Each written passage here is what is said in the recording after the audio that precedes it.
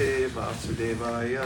Om Namo Bhagavate Vasudevaya. Om Namo Bhagavate Vasudevaya. Om Namo Bhagavate Vasudevaya. Om Namo Bhagavate Vasudevaya. Om Namo Bhagavate Vasudevaya. So now that we're getting ready for Srila Bhaktisiddhanta Saraswati Thakur's Divine Appearance Day on Monday, we'll have some time in the next few days to hear a little bit about him. And I'm starting off in the Srila Bhaktisiddhanta Vaibhav, and this is chapter 1, Qualities and Character of Srila Bhaktisiddhanta. You don't have that one? Okay. Well, you can just hear it, and I'll get it for you later. Okay. Sorry. We're praying today for the mercy of Srila Bhaktisiddhanta Saraswati Thakur, our Param Guru, or our Param Guru, depending on which part of the tree you're sitting on. And may His divine grace descend upon us by hearing about Him, and may we work to fulfill His mission in this world. The character of all Vaishnavas is profound and unfathomable, yet each manifests divine traits in different degrees and in different ways. For instance, Srila Ramananda Roy fully conquered lust. Sri Damodar Pandit was famed for his objective criticism. Sri Haridas Thakur personified forbearance, and Sri Sanatan Goswami and Sri Rupa Goswami were exceptionally meek and humble. Srila Saraswati Thakur was focused, tenacious, and staunch. Like his guru, Srila Gaurkishore Das Babaji, he was steadfast in renunciation and bhajan. Despite being raised in middle-class comfort, his innate tendency was toward austerity. As an ideal acharya, he never compromised his practice of devotional principles. He carefully observed the details of sadhana bhakti, such as always wearing tilak, regularly chanting the Mahamantra on beads, and reciting Gayatri, and attending aratis.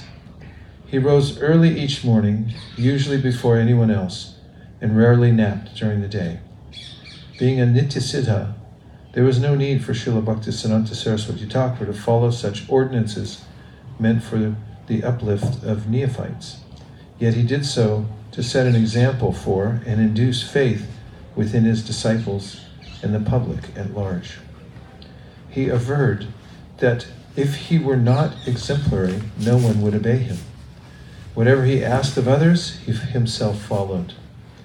Had he relaxed his standards even slightly, Prakrita Sahajas would have taken that as an excuse to continue whimsically neglecting the scripturally prescribed regulations of devotional service. Srila Bhaktisiddhanta Saraswati Thakur often quoted from Mundaka Upanishad 1-12.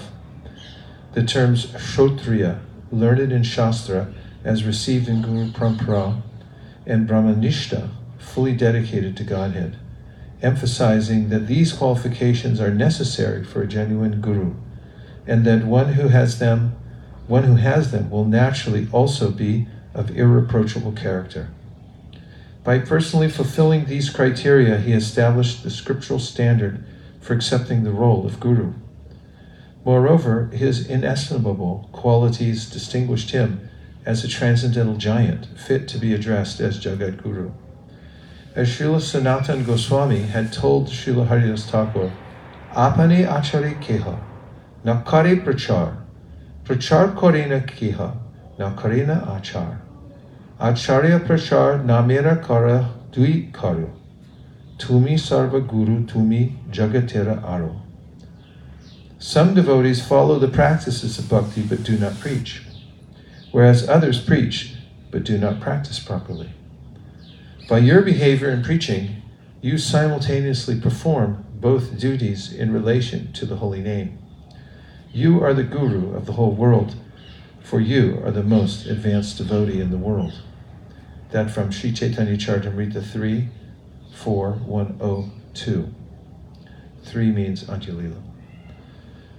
Srila Saraswati Thakur was intense, and he intensely desired that everyone he came in contact with, and indeed the entire universe, embrace his mood of unremitting dedication to Krishna. His personality was permeated with utter rejection of anything smacking of worldliness.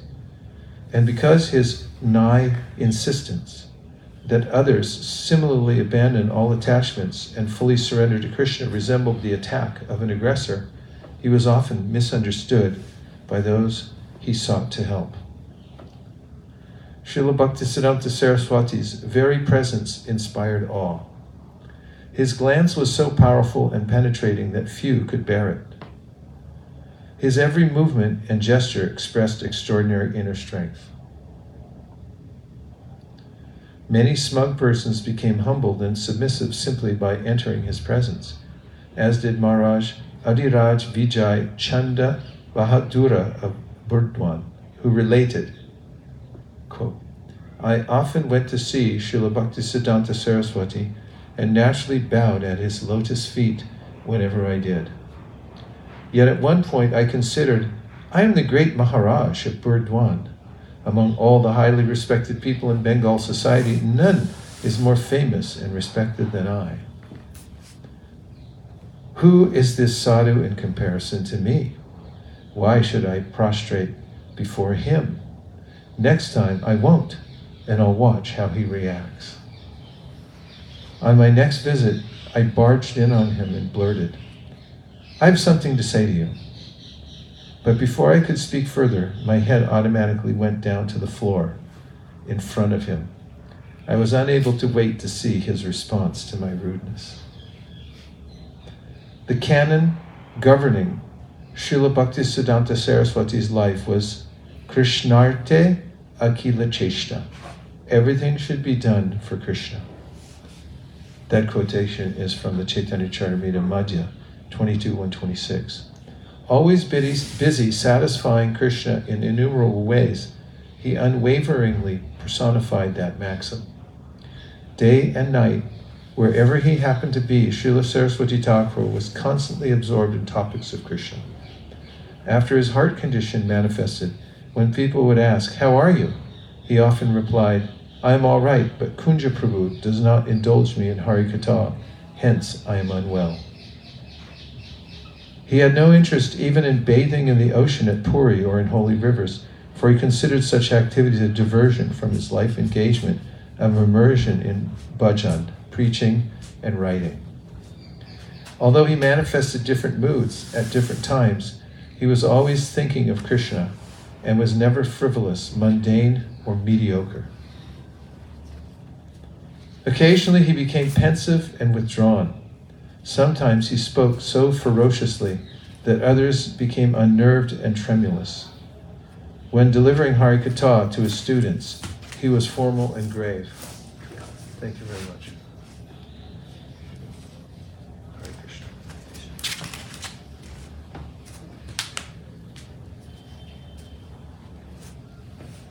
Srila Bhaktisiddhanta Saraswati exemplified Sri Chaitanya Mahaprabhu's statement that wherever the eyes of one with Krishna prema fall, he sees only Krishna. Even when observing the apparently prosaic activity of plowing fields, Srila Bhaktisiddhanta Saraswati respectfully accepted it as an udipana for service to Krishna, because produce from the mat soil was for offering to Krishna and his devotees, and plowing is a reminder of Baladev Sankarshan, the primeval holder of the plow. Udipana means something that sparks in you a feeling of devotion. Sometimes an example Prabhupada gives is that if you're a parent and the parent sees little tiny shoes of a beloved daughter on the doorstep, then immediately love wells up in the heart. You feel, oh, my daughter. So udipana is sometimes someone sees a conch shell and then thinks of Krishna, or sees a peacock fan and then thinks, oh, Krishna wears peacock feathers, and it suddenly stimulates in him or her this surge of feeling for Krishna. This is udipana. When in mountainous areas such as Shillong, Masorji, Darjeeling, or Uttarakhand, his thought, hope I didn't, Shillong, Yes, that's correct. Mussoorie, Masuri. Darjeeling, I know, and Ottachamud. I do not know that. Anyone? Okay. His thoughts inevitably turned to Govardhan, and with great enthusiasm he would continuously douse his companions with Harikatha, pertaining to that most sacred of hills. This pure, natural, spontaneous, intense, and uninterrupted attachment for Sri Sri Radhakrishna was Srila Saraswati Thakur's inherent and focal lineament, which, combined with his ability and fervent desire to give Krishna to others, revealed him to be an intimate associate of Lord Chaitanya, come to this plane to execute his mission. As he expressed, quote, "If a poor man takes the guise of a philanthropist, he can give away only as much as he personally possesses. But the eternal treasure of the Vaishnav is directly Narayan. If Narayan gives himself, he holds a little back. But the Vaishnav can give Narayan completely. He who possesses genuine knowledge of the whole entity, Krishna, is totally devoted to serving Krishna in all ways. And there is nothing comparable to the lotus feet of such a person." I'll read it one more time, and then Havi Prabhu, if you want to give an explanation. "If a poor man takes the guise of a philanthropist, he can give away only as much as he personally possesses. But the eternal treasure of the Vaishnav is directly Narayan. If Narayan gives himself, he holds a little back. But the Vaishnav can give Narayan completely. He who possesses genuine knowledge of the whole entity Krishna is totally devoted to serving Krishna in all ways, and there is nothing comparable to the lotus feet of such a person." Any?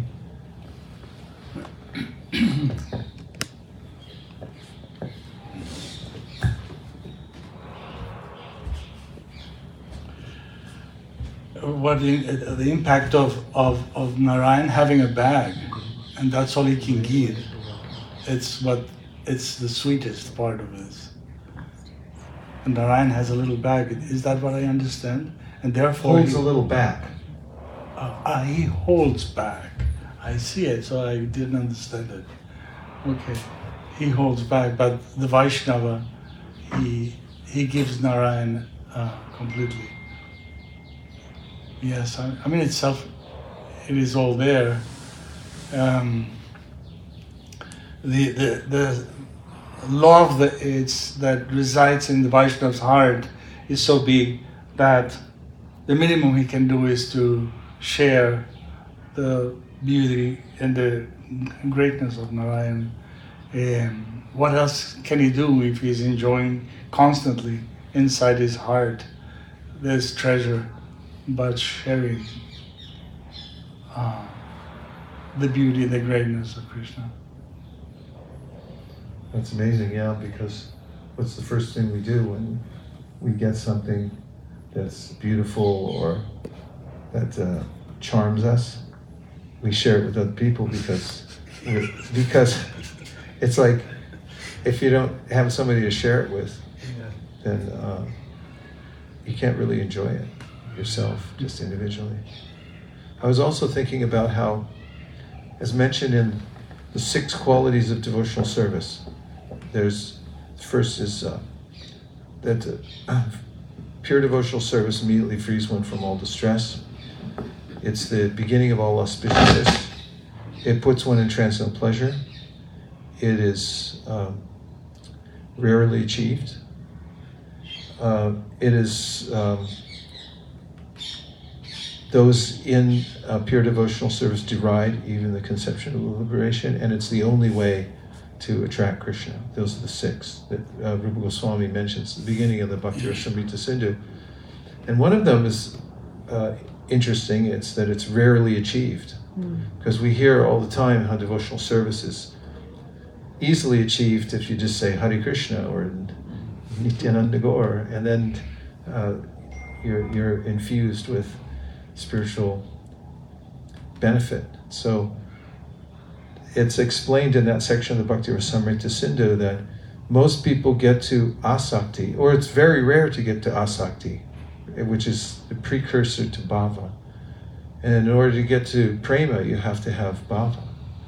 But asakti takes a long time, because first of all, it means that you have to be exclusively devoted. You have no other consideration except for serving Krishna. You're totally attached to Krishna.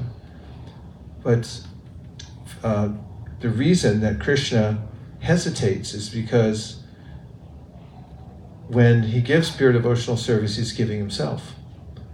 And it means that he's giving himself to be controlled by the devotee. That's mentioned in the Bhagavatam in the 10th canto, 14th chapter, where Brahma says, Jnani priyasa varapasya namante eva jivanti sanmukaritam bhavadiyavartam stane stita shrutikatam tanavanmano bir ye prayaso jita jito pyasitaistir lokyam.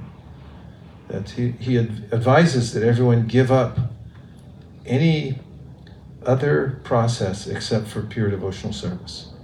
He said, don't try to reach Krishna through your own speculative process. Just completely surrender yourself, especially to the process of hearing. Stane stita shrutikatan tanavan monobir means that whatever situation you're in now, just hear, add that to your life. And then he said by that process of submissive hearing, then jita, jito, ajita, Krishna is known as Ajita because he's unconquerable. He becomes Jita, or conquered. And how's he conquered? By the love that somebody develops from hearing about him. So that's one of the reasons that he's rarely achieved, is because he's hesitant to bestow that upon others, because then they control him with their love. However, it just struck me in this passage that devotees don't have that hesitation. As you pointed out, they have that love for Krishna in their heart, and they want to share it with everybody. But whereas Krishna is a little hesitant of giving himself, the devotees are like, no, take. It reminds me when Prabhupada first came to New York. In Mukunda Goswami's book, he talks about the first feast he went to, where Prabhupada was serving himself. He cooked, and then he served all the preparations himself right out of the pots. And he walked around serving everybody. And Mukunda Maharaj said that Prabhupada walked around and his mantra was, take. He kept saying, take. And Mukunda Maharaj said he had never heard anything like that before, or seen anything like the host walking around making everyone take more. Take. And so, like Havi Prabhu was saying, the devotees always full-heartedly giving Krishna, whereas Krishna may hold back a little bit. But the devotee, if you get around the devotee, it's much easier to get Krishna because he's got him. And that's why Bhaktivinoda Thakur sings, you have Krishna, you can give him to me. So I'm running behind you saying, please give me this. Excuse me.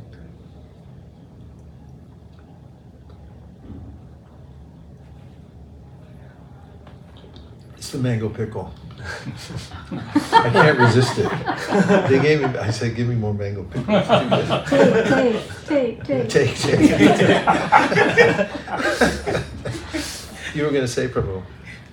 You know that I was going to say something. Yeah. I didn't show any symptom, but no, but it is so. But why would Krishna hold his love, giving himself, and then only maybe to give the devotees the service to do that? Well, one thing is, in the 6th canto, Srila Vishwanath Chakravarti Thakur comments about how it is that certain devotees take longer to come back to Godhead. For instance, Bharat Maharaj. He took 3 lifetimes. First of all, he had a little trace in him of karmakanda. He wanted to do some philanthropy. So when that opportunity came with the little deer, that impurity, that anartha in his heart, it flared up, and therefore he had to take 2 more births to come to that point of like, no more philanthropy, only devotional service. And so Srila Bhaktisiddhanta says that Krishna recognizes the heart of the pure devotee and knows that the pure devotee's objective is the highest thing. Doesn't want any mixture at all. And as you know, in the 10th canto, 14th chapter, 8th verse, Tatenu Kampam Susamikshamano, in the commentary by Vishwanath Chakravarti Thakur, he says, that's Srila Vishwanath, that Krishna is expert at giving the devotee the specific kind of misery that it's targeted, like in cancer research nowadays, the recombinant DNA technology, they create special cells, they combine them together just so it'll target other, specific parts of the cancer that's in the body. So Krishna's expert scientist, he knows specifically what's in the heart of the devotee, so he gives a kind of corresponding misery so the devotee will give up the last vestige of attachment in the material world. So it looks like he's being reluctant, but actually he's fulfilling the innermost desire of the devotee to have pure devotional service, even though there may be this conundrum that I want it, but I can't get rid of this last attachment. So it looks like Krishna's drawing it out. Says Vishwanath Chakravarti Thakur, but it's only to appease the devotee, to give him exactly what he wants, which is pure devotional service.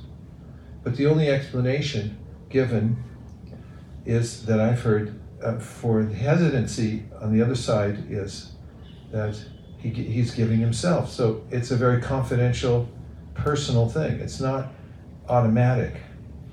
He thinks about it. Like, don't we think about it before we reveal our mind? The most intimate devotees that we are associated with, our best friends, then we may think, should I tell them or shouldn't I? Should I reveal this thing or shouldn't I? And it's a personal, confidential relationship that we have with Krishna, and he doesn't fully expose himself unless he's absolutely sure that the person has the wherewithal to.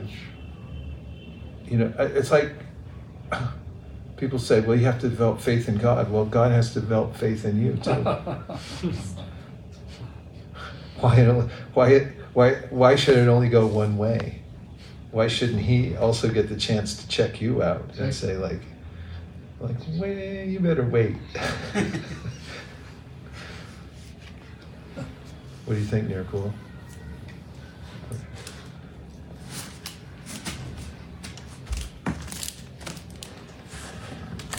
Very nice explanation you gave, Guru Maharaj, about Srila Vishwanath Chakravarti Thakur's explaining that Krishna is actually drawing out pure devotion service, but externally it may seem that he's not fulfilling that desire. So on similar lines, actually, the reason you mentioned about hesitancy from Krishna's side, I was told many years ago by Damodar Vamsidhari Prabhu that he gave the example that if Krishna gives himself without thinking, then he says then for him there's no option to back off or take a step back. So he said like he's giving to Mother Yashoda himself completely. So that's why he also was explaining on similar lines the same explanation that you shared. Nice. Yes, much to the point. Yes, just like Prabhu said, in Damodar Leela, Krishna reveals to those who are fully dedicated, and it has to be sadhaka's prayas. That means he's trying hard, and then Krishna delivers. So it goes that way. If the sadhak is fully surrendering, then Krishna reveals. That's what I This is an excellent point, and especially from the Leela. Krishna noted that Yashoda was perspiring. It indicated her hard work, trying to tie him up. And Srila Vishwanath Chakravarti Thakur says, the rope being 2 inches too short, the Leela is that Krishna stole butter and then ran away, and his mother tried to catch him, finally did, tied him up. Okay. So then 2 inches represents 1 inch the endeavor of the devotee, and the other inch Krishna's noticing the endeavor and then giving himself to the devotee. So there's that reciprocity. Okay, I'll read a little more, shall I? Yes. Dynamic, resolute, and compelling, Srila Saraswati Thakur was determined to give Krishna to a world enthusiastic to receive him. He optimistically embarked on projects that in ordinary estimation seemed unachievable, and persevered until realizing them. For him, the word impossible did not exist, and upon receiving an order from him, no disciple considered pleading impossible. Indeed, his disciples regarded Srila Saraswati Thakur as empowered with transcendental potency for overcoming the multiple hurdles that unceasingly arose, as had been indicated by a narrow escape just prevenient to his widespread preaching career. Prior to renting the house at 1 Ultadanga Junction Road, early one morning, Srila Saraswati Thakur set out with Kunja Bihari Prabhu and Ananta Vasudev Prabhu to inspect it. Walking along the footpath, he was just about to step under a shop awning when it suddenly crashed down in front of him, its prop having been slightly impacted by a car. Had it collapsed even a second later, it would have landed on his head. Ananta Vasudev Prabhu later commented, "Who knows whether this dramatic performance of being mysteriously saved from an unthinkable event and imminent danger on the day of starting an auspicious undertaking for founding Sri Bhaktivinoda Asana was a harbinger of the future history of the Gaudiya Math. The very day on which the initial preparations for establishing a center for propagating actual truth around the universe were made, our Gurudev made us understand the Shastriya proclamations, Shreyamsi Bahu Vignani. Many obstacles arise in auspicious activities. And Sri Bhakti Marg Iha Kanta Koti Rudha. In this world, the path of devotion is beset with millions of thorns. To propagate the truth, one must be ready to take the burden of numerous varied perils, if not to place one's life if not to place one's very life at stake. As the morning speaks for the day, so did our Guru Maharaj predict the future of Gaudiya Math, preaching by staging his pastime to indicate that we should be ready. Srila Bhaktisiddhanta Saraswati's legendary, powerful personality defied modish accusations that bhakti was for timorous weaklings and effeminates.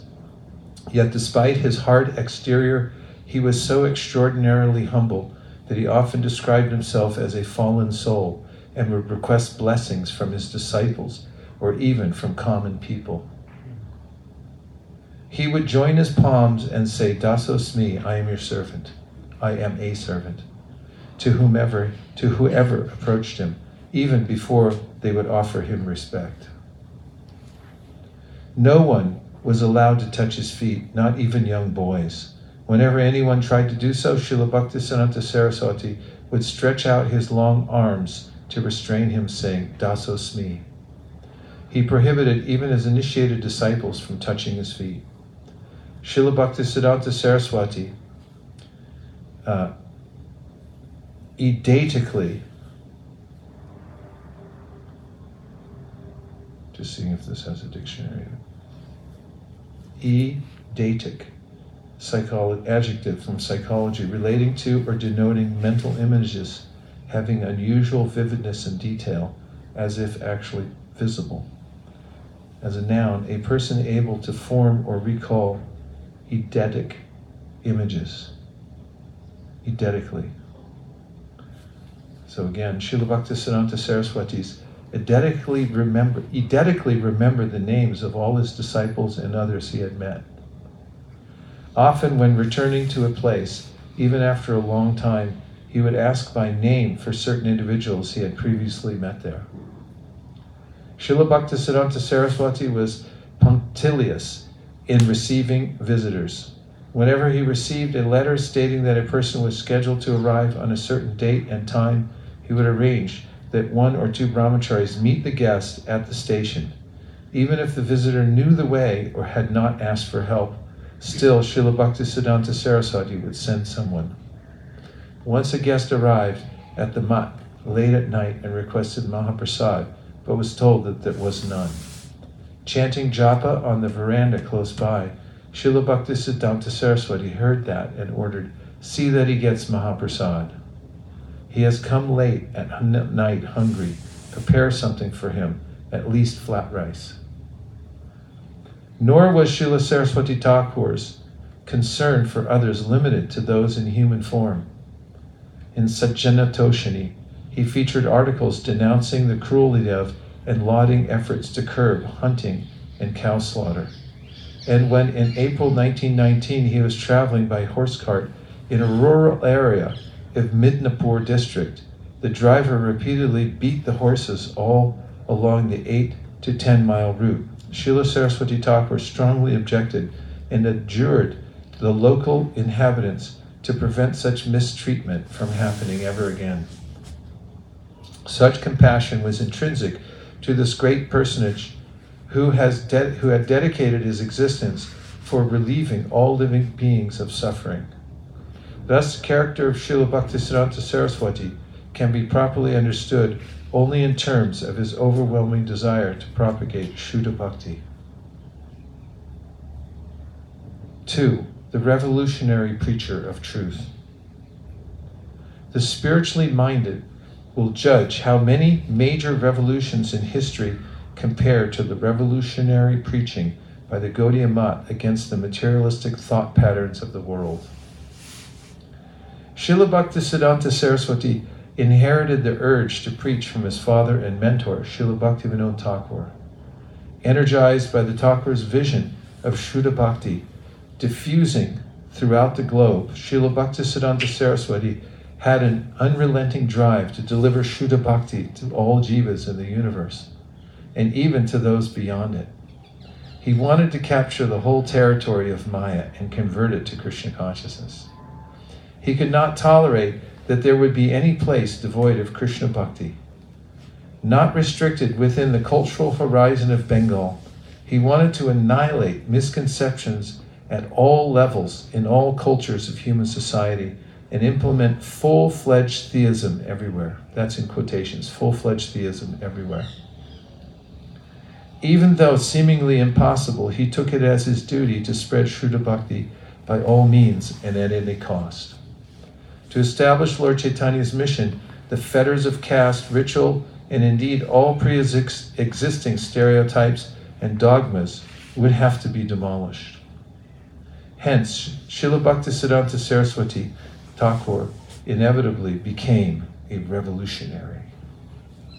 His efforts were concentrated in a Bengal where Gaudiya Vaishnavism had lost its original dynamism, and from the ethnological perspective had transmuted into yet another component of the vast heterogeneous mosaic known as Hinduism.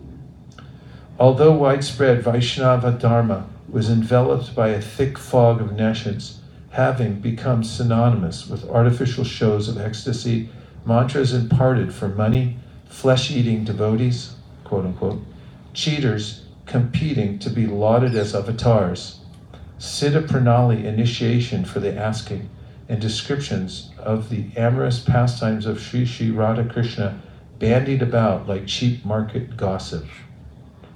In this way, Prakrita Sahajas had etiolated.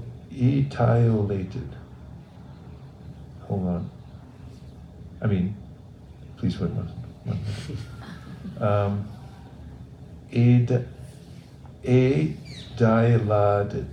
Ediladed. of a plant pale and drawn out due to lack of light. Dilated mung bean seedlings, having lost vigor or substance, feeble, tone, dilated nostalgia. Origin 8th century from the verb etiolate, from French etiolere, from Norman French, grown into hulum id. So basically it means to become paler, drawn out, to lose vigor.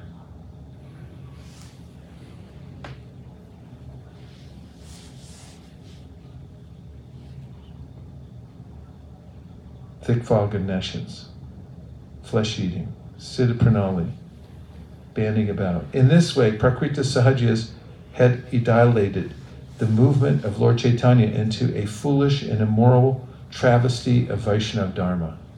Srila Saraswati Thakur had to re-establish the genuine parampara which had all but vanished.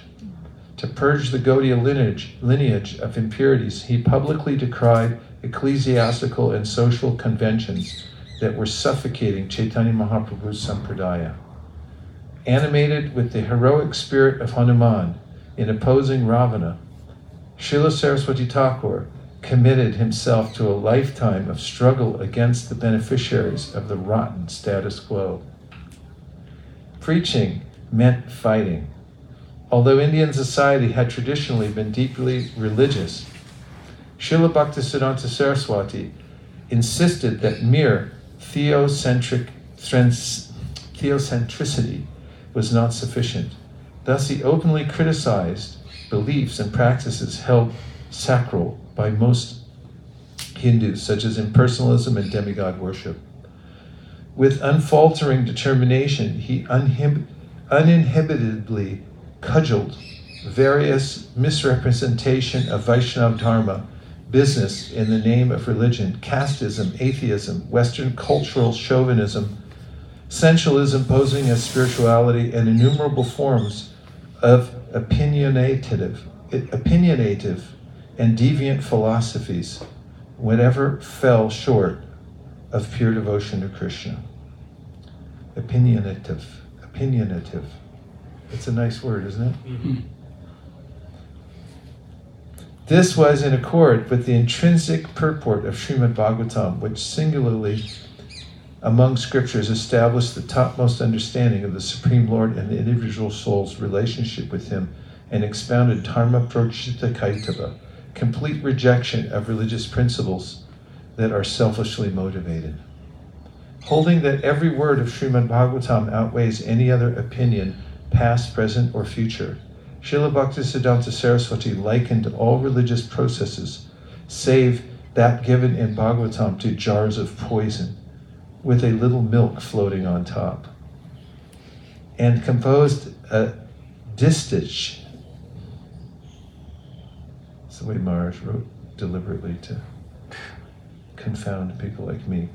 Prosody, a pair of,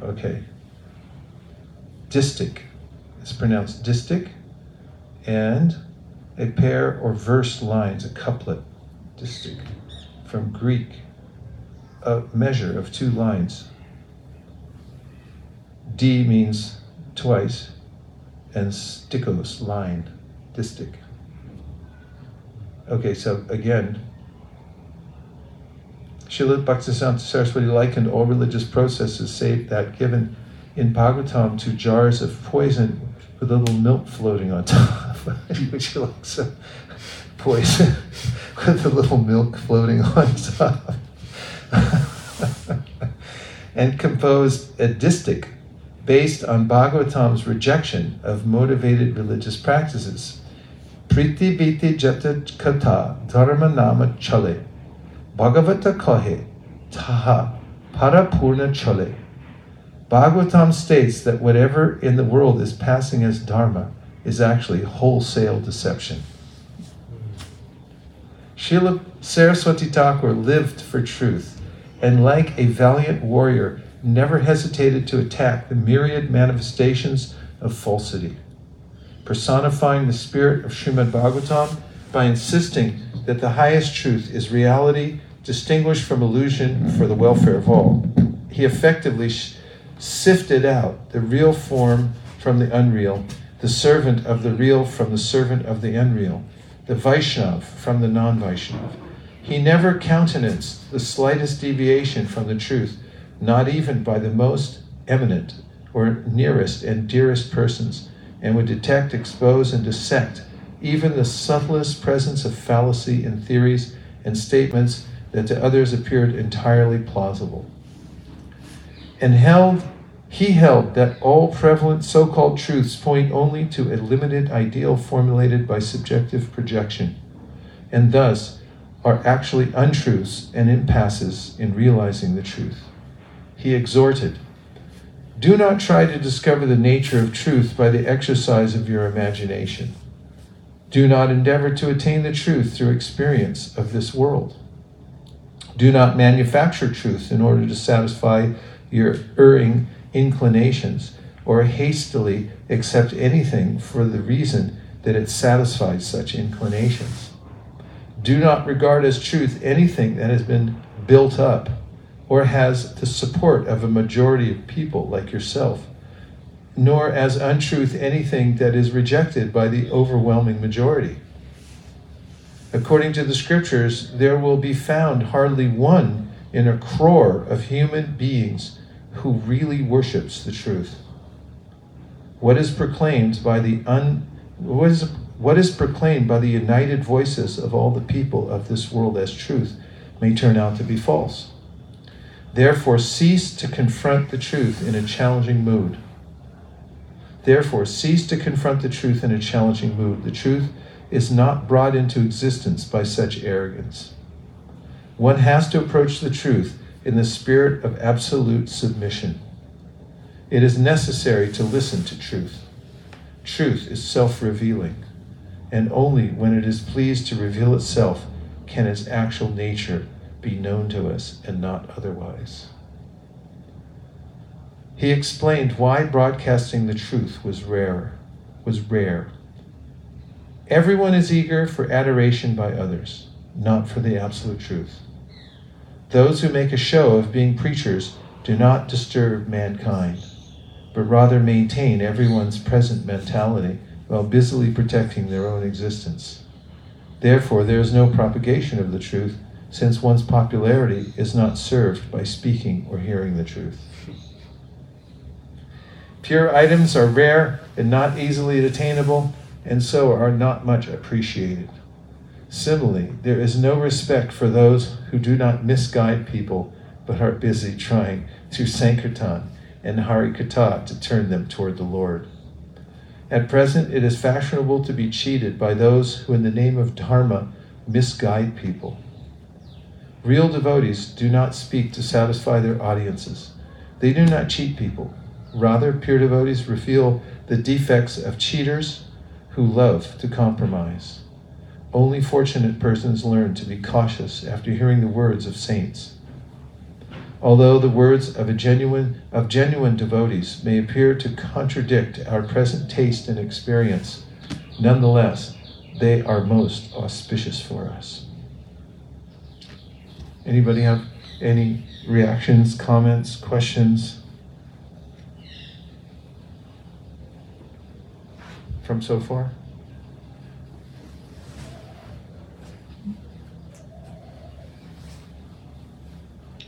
I was wondering who wrote this? Who is writing this? This is Bhakti Vikas Maharaj. Oh, a British devotee? Yeah. It's the entire biography. It's 2 volumes altogether.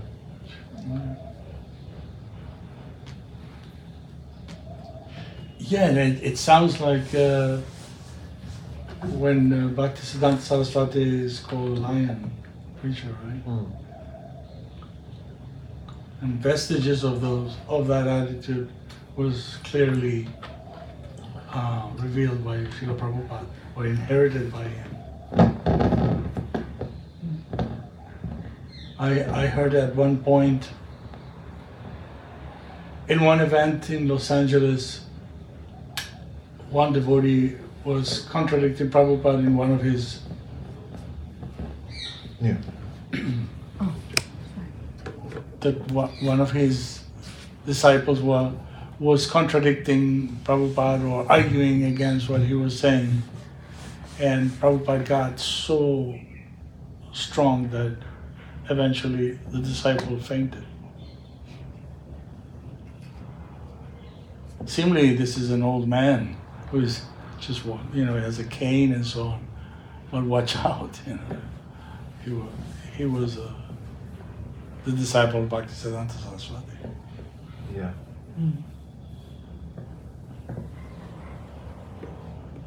Do you want to hear a little more? Yes? Yes. You're not suffering, right? Oh no. Okay. Hence, a major focus of Srila Bhaktisiddhanta Saraswati's preaching was to expose cheating in all forms, especially in the spheres of philosophy and religious practice.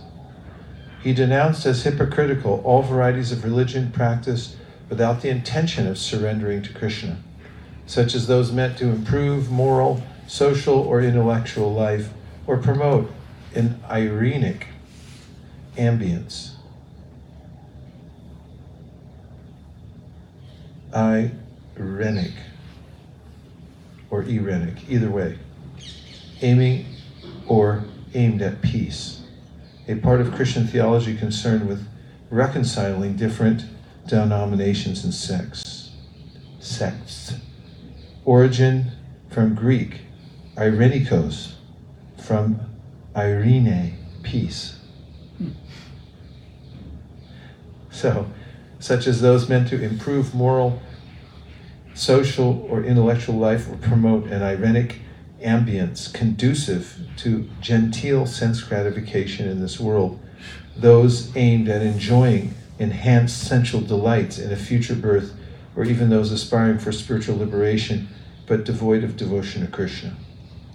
He presented religion not as a palliative for the pangs of material existence, but as the acquired alternative to it. He was not interested in becoming famous or respected, in merely creating a good impression, or in becoming a religious icon.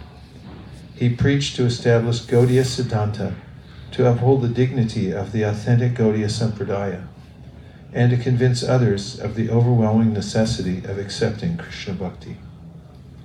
Srila Saraswati Thakur refused to be molded by popular demand into the stereotyped sadhu of flowery beatitude, passing a halcyon existence and doling out benedictions in exchange for contributions.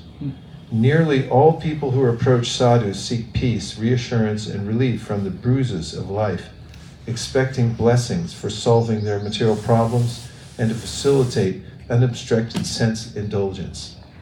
Such individuals do not want or expect a sadhu to force his way into their phantasmagoria and reveal their life to be in need of wholesale reform. But Srila Saraswati Thakur was a different grade of sadhu. Like a lotus which lives in water but remains above it, he moved in human society but was unaffected by it. Even numerous sadhus of his day, most of whom sequestered themselves from the world and its turbulence, could not understand his approach to spiritual life. Srila Bhaktisiddhanta Saraswati considered that his responsibility as a sadhu was to slash others' misconceptions. Although persons who lead serene lives of study and prayer but do not preach may be regarded as saintly, they cannot be compared to devotees who go out to confront all opposing elements and fight for Krishna. And even among preachers, many prefer to adopt a soft line, averting conflict by not disturbing others' false egos. Sadhus were expected to be mild and non-judgmental, avoiding causing annoyance to others and promoting concord by recognizing all opinions as equally tenable. But Srila Bhaktisiddhanta Saraswati Thakur deemed such liberalism another form of deception, a self-serving acceptance born of fear and retribution, In other words, refraining from pointing out others' misdoings lest oneself become subjected to assessment. He parodied the hypocrisy inherent in such mutual social acquiescence by saying, "Mine be cup, tum be chup." Tum be chup, sorry. Mine be chup, tum be chup. Do you know that one? Yeah. You all know that? Yeah. All be quiet, you be quiet. Maybe chup. Mine be chup, tum be chup. Srila Saraswati Thakur was not for sectarian coexistence, conciliation, or syncretism. His sole means for bridging the abyss between others and himself was to exhort them to come to his side. He spoke against mushy tolerance of nonsensical ideas in the name of ecumenism, which he anyway took as a nebulous and impossible dream, unless people were prepared to forswear miscellaneous rubrics of cheating religion and simply surrender unto Krishna. He expostulated against that style of utopian concility so cherished by worldly idealists who aimed at attuning all streams of human thought within an inclusive, tolerant, pluralistic, open-minded ethos in defiance of Krishna. As capsulized in Ramakrishna's catchy jingle, Jatamat Tatapa. All are approaching the absolute in diverse ways. Srila Saraswati Thakur countered this by stating that those who worship on assorted religious paths cannot possibly serve Bhagavan. He taught that real harmonizing is achievable only by aligning with Krishna, whereby everyone's actual self-interest would automatically be fulfilled, and that any other attempts for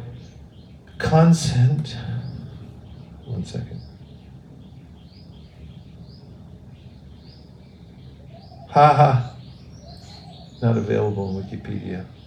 That's good, that makes me feel better. Dictionary, no definition found. Thanks, Maharaj.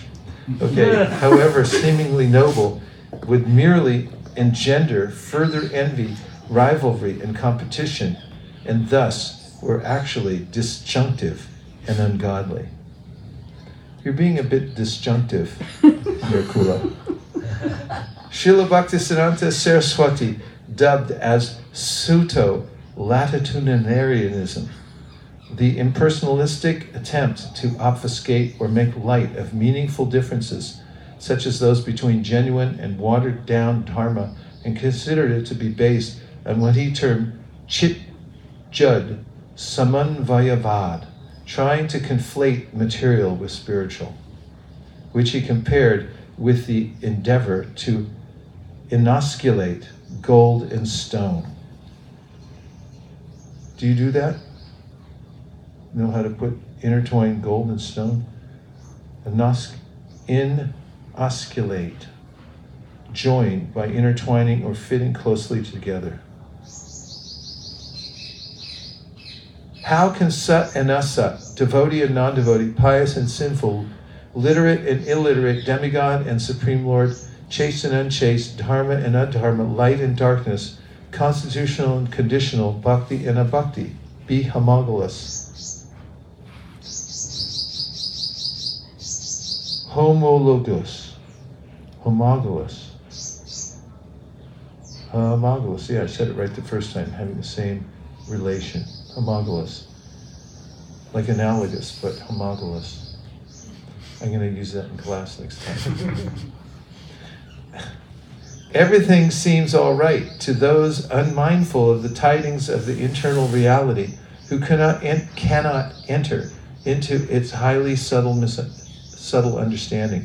An ignorant boy may claim that his illegible script has meaning because that of an intelligent person has meaning. And one who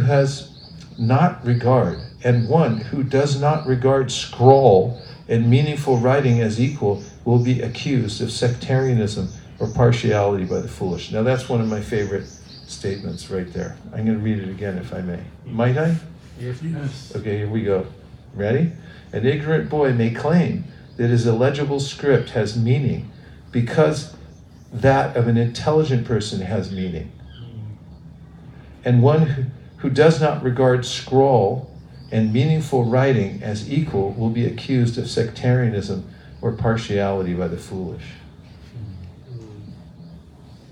Do you like it? Yeah. Could you say what you like about it? Confusing at best. Well, it's saying here basically that, okay, so the analogy is a child. And the child is scribbling away. So he says, okay, then there's a reasonable and well-educated adult there who's writing something. So the child's sitting here scribbling. That's what scrawl is. It's just nothing. And then the other person's writing something sensible. He says, well, we're both writing. It's the same.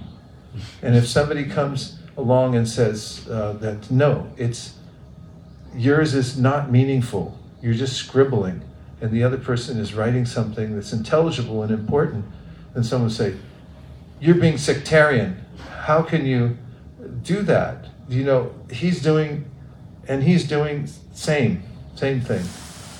That's something that I could relate to, the way people commonly say things like, well, this is my truth, that's your truth. I'm just expressing my truth, even if it has no basis in logic or any kind of axiomatic origin. It's just random. And say, oh, it's the same as yours. Is that what you all took from it? Yes. You want to say more about it? So now that you explained it. Okay. It just seems so modern with the whole mood of, postmodernism and relativizing everything, and this bent towards saying one truth is as good as another. It's all just an interpretation anyway. There's no absolute truth, basically. Mm-hmm. Everything's relative. Therefore, it's valid. Both are valid. Both are valid, right? That's what they're saying. The little kid scribbling over here, and the intellectual person writing something that's valuable. They're just the same. Chakradol is just waiting to hand the microphone to somebody. He'll take it. Sit here, Rob.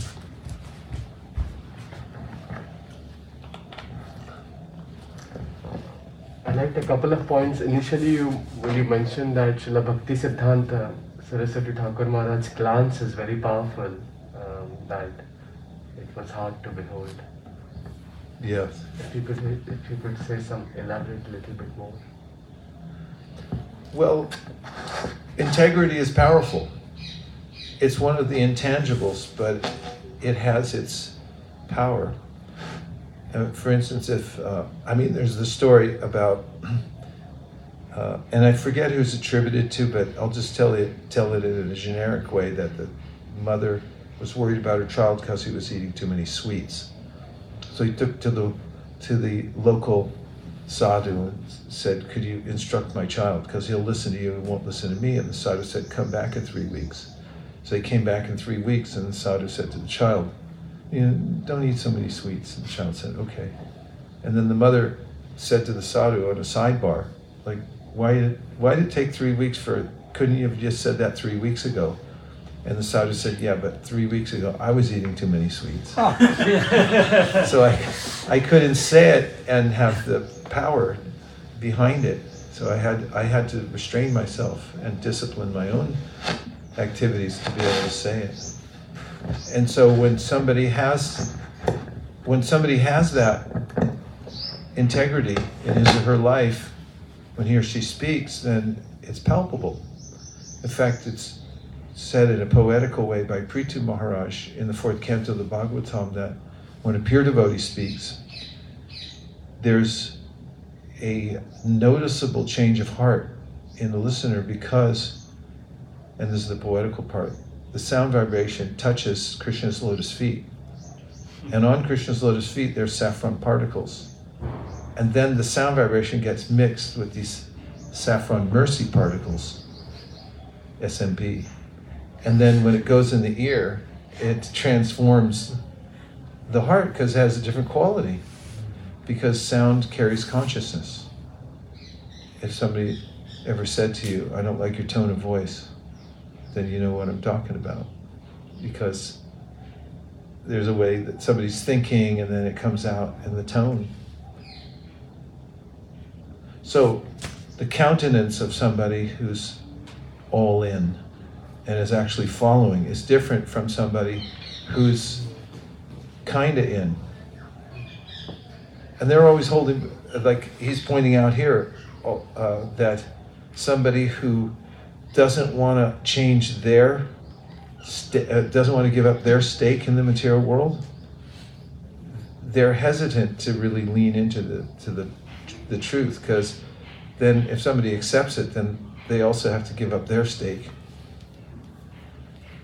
There's that story about when Nrsingadev was fighting with Hiranyakashipu, and Nrsingadev drops him. He had grabbed him, but then he dropped him. Prabhupada explains because like a cat plays with a mouse, he likes to play with it for a while before he devours it. Lets it go, catches it, lets it go, takes it again.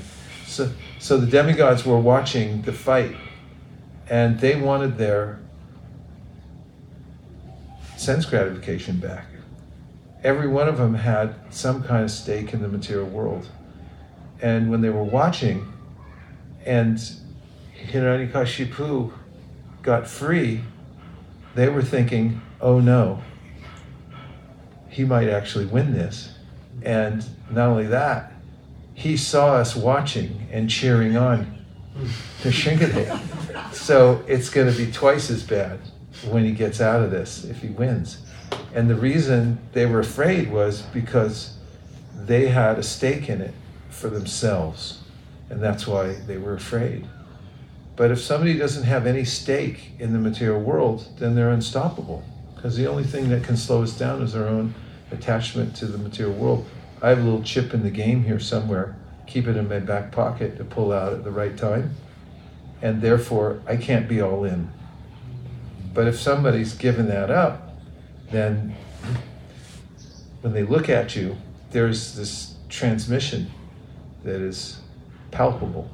It's coming from the subtle and manifesting into our consciousness, because that's the power of integrity. What do you think?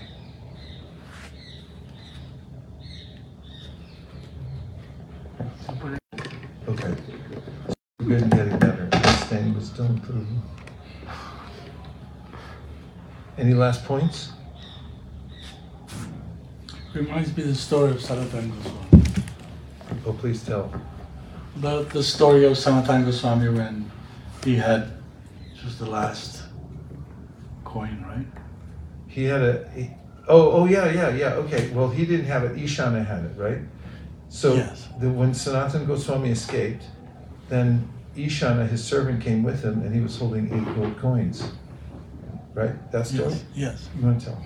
No, I don't know it well. Okay, so they were going through the mountains clandestinely because he was a political prisoner and he was trying to escape. So his servant came along, but the servant, unlike Sanatana Goswami, brought some insurance money. 8 gold coins he put in his pocket. So when they got to this kind of seedy inn in the hills on the way to freedom, they checked in, and the host was obsequious. He was treating them like best friends, and they had never met. And Sanatana Goswami was a great statesman. He'd been around a while. And so he knew something's wrong. Too much devotion is a sign of a thief, Prabhupada used to say. So then he found out, he asked Ishana, he said, do you have anything valuable with you? You see, the innkeeper had an astrologer who checked them out when they came in, and there's something called prashna, a certain time of day when the people walk in and all the signs at that time, you can tell what's going on. And the innkeeper was a dacoit. He was going to kill him for the money. So he was just trying to get them to be off their guard, and then he would take the money. So Sanatana Goswami preemptively said, do you have any valuable thing with you? And Ishana said, yes, I have 7 gold coins. He actually had 8. So Sanatana said, give them to me. So Ishana hands him 7 gold coins, and Sanatana Goswami takes it to the innkeeper and says, this is for you. And the innkeeper, what are you talking? And he said, no, you take this, because if you don't take it, somebody else is going to kill me for it. And the innkeeper said, well, truth be known, I was going to kill you for it. And I'm really glad you handed it over, because I see you're actually a saintly person. And I'm glad you saved me for the sin. And he said, because I had my astrologer check it out, and he knew you had 8 gold coins. And so Sanatana went back to Ishana and he said, you have any more? He said, yeah, I have 1 gold coin. He said, you take that, go home. And then Sanatana turned around and headed for the hills by himself, completely free, everything else, all other obligations cut, no more attachment to hold him back. It is right at that point when he felt like this sense of exhilaration, because he was free to go to Chaitanya Mahaprabhu, nothing holding him back anymore. It's like last vestige is gone, right?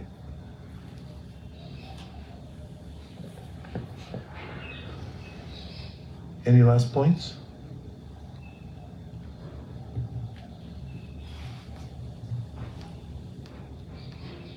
Any other comments about the reading in general?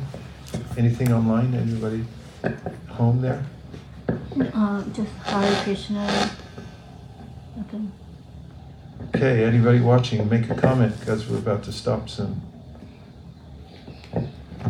I very much liked the way you explained the term Udipana, and you related how seeing conch and other paraphernalia reminds about Krishna. Seeing Yes. conch. Yeah. Udipana. Nirpal, any last points? Oh, well, the inauguration of the newly renovated Altadanga temple is on Srila Bhaktisiddhanta's appearance On Monday. on Monday. Yeah. We should head down there for it. Yeah. Nirpal is like, Sanatana Goswami, no more gold coins left. Just head out. Head out. That's one of my favorite pilgrimage places. In fact, it's my top most favorite place. Where is it? Altadanga Junction Road in Calcutta. Oh, in Calcutta. It's the place where Prabhupada first met Srila Bhaktisiddhanta. Srila Bhaktisiddhanta had that place at Altadanga Junction Road. It was actually a really degraded place. It was sort of a slum. And Srila Bhaktisiddhanta had his headquarters there. That's when one of Prabhupada's friends from college Prabhupada had dragged him to go there. And the same stone stairs that Prabhupada walked up when he went to meet his guru for the first time are still there. Same stones. They're refurbishing the whole thing, but they're keeping all of the original materials as much as possible in place, and the other ones they're reproducing with the same method that the old kinds of building materials were made out of. So we got a real thrill to go there and see the actual spot where Srila Bhaktisiddhanta was sitting, and the actual stairs Prabhupada walked up when he went there to meet with Srila Bhaktisiddhanta. And in that place, at that time, when our Srila Prabhupada offered his obeisances to what he just thought was a saintly person, before he came back up from offering obeisances, Srila Bhaktisiddhanta was already giving him an instruction, some service, which was, you should spread this all over the world, especially to Western-speaking countries, because it's the greatest need in society. And that's when Prabhupada then argued that first India has to become independent because it was still under British rule, and he had been part of the Gandhi movement to try to get free from that. And Srila Bhaktisiddhanta said that Chaitanya Mahaprabhu's movement is transcendental. It doesn't wait for any other kind of arrangement. It's complete in and of itself, and it's the most perfect type of revolutionary activity that one could engage in. And then Prabhupada, when he left there, he had that order in his heart already. And he said at that moment he had accepted Srila Bhaktisiddhanta as his spiritual master. He was initiated by him 12 years later, but at that point he accepted him in his heart, and he also accepted the order he had given him, and it incubated there for many years until he had the wherewithal to enact it later on.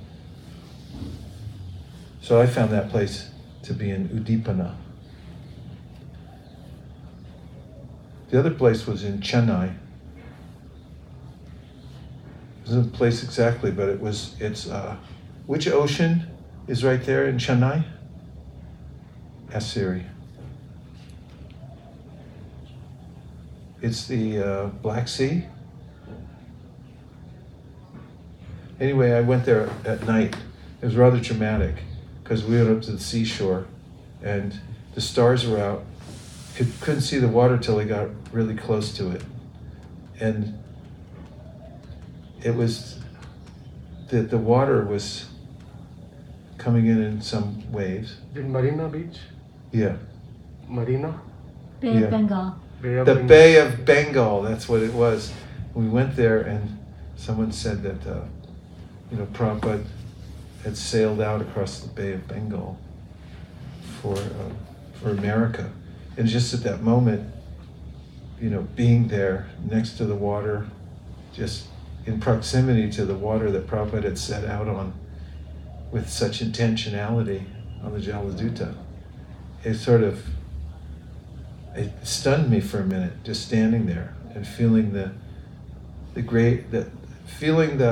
vastness of the ocean and the grave mission that Prabhupada was on, and how he had accepted it so many years ago and finally went out onto that ocean across America. It kind of hit me. You hear the story all the time, but in that moment I felt it viscerally. That was kind of Udipana.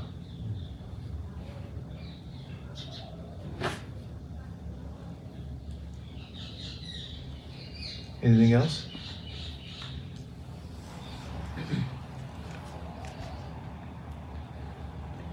We need tech support on aisle 3. Oh, you slide it. What happened? Radha Creep is asking, why is it so hard to give up material attachment? Radhakripa Prabhu is asking why it's so hard to give up material attachment. Well, one reason is, if it was easy, then we'd stay and dabble in the material world and think I can get out of this no problem at any time. And then we wouldn't take spiritual life seriously. But for those who actually have some sincerity to become Krishna conscious, one of the realizations is about anarthas is, that was a weird sentence, I'm going to start over. For those who have the impetus, feel the need to get out of the material world and go back to Krishna, often, I'm going to start over again. When one develops sincerity to become Krishna conscious, there's a simultaneous realization of how anarthas are holding one back. I don't even notice it until I sincerely want to get out of the material world. I just think this is normal life. In fact, when one gets sadhusanga, that's when one notices, actually, I'm left behind. These people have the real thing, and I'm the fallen one in the room. And that's a stark realization, followed by, now how do I become like them? And then when one begins bhajana kriya, or seriously practicing devotional service with regulation, then one comes into the ocean of anartha nivritti. It's a huge ocean that one has to cross in order to get the nishta, or steadiness in devotional service. And in that ocean, there's a revelation, and that is that a little bit of connection with the material world results in an inordinate amount of trouble. And that's important to know. And so that's one of the reasons it's so hard. Partly because we're so small and the material world the material nature is so potent because it comes from Krishna, that when we know the implication and we see how difficult it is overcome, then we're much more careful, increasingly more careful in how we interact with the material world. And that's necessary in order to become fixed in devotional service. Vairagya Vijja Nija Bhakti Yoga Shiksharta Meka Purusha Purana Shri Krishna Chaitanya Sharira Dari Kripambudir Yasamaham Prapadye. The devotees, Lord Chaitanya Mahaprabhu came to teach this, that you have to be very serious in order to come to the platform of pure devotional service. And whimsy means that I just do any old thing I want and still think I'm going to get the pure result. It's a kind of insanity, and it also leads to cognitive dissonance, a malaise, a sense of constantly being in anxiety because I know that I'm not all in. Did that answer the question, do you think, Kavi Prabhu? Would you like to say more about it? No, there's nothing left to say. And just one last point. Okay, because we're running out of battery. Uh-oh, I gotta make this quick. Let's see if I can do this. Prabhupada said once, when someone asked why are material desires so hard to overcome, he said that actually it's not that they're so hard to overcome, it's just that your will is weak. And he gave the example of disease and keeping oneself healthy. He said if you keep yourself healthy and your immune system is strong, you won't fall sick. And he said similarly, if you keep yourself spiritually fit, then you won't be overcome by material desires. So it's not a matter of it's not that they're that strong, it's just that my will is weak. Om Tat Sat. Thanks everyone for joining us here in the, what do we call this place? Yoga room. Yeah, we should call it something else. That's not descriptive enough. Nama. I mean, it's got cow dung on the walls and bamboo. What should we call it, Happy Prabhu? Transcendental Cottage. Welcome for chats at the Transcendental Cottage. Thanks for joining us, and we'll see you again sometime soon. We haven't figured out the schedule yet. We're still wrangling with that. Panchakalpadurusha, Kripasnadev, Chapatitanam, Navani Vaishnavi, Namo Namaha, Nantakoti Vaishnavi Ki Jai.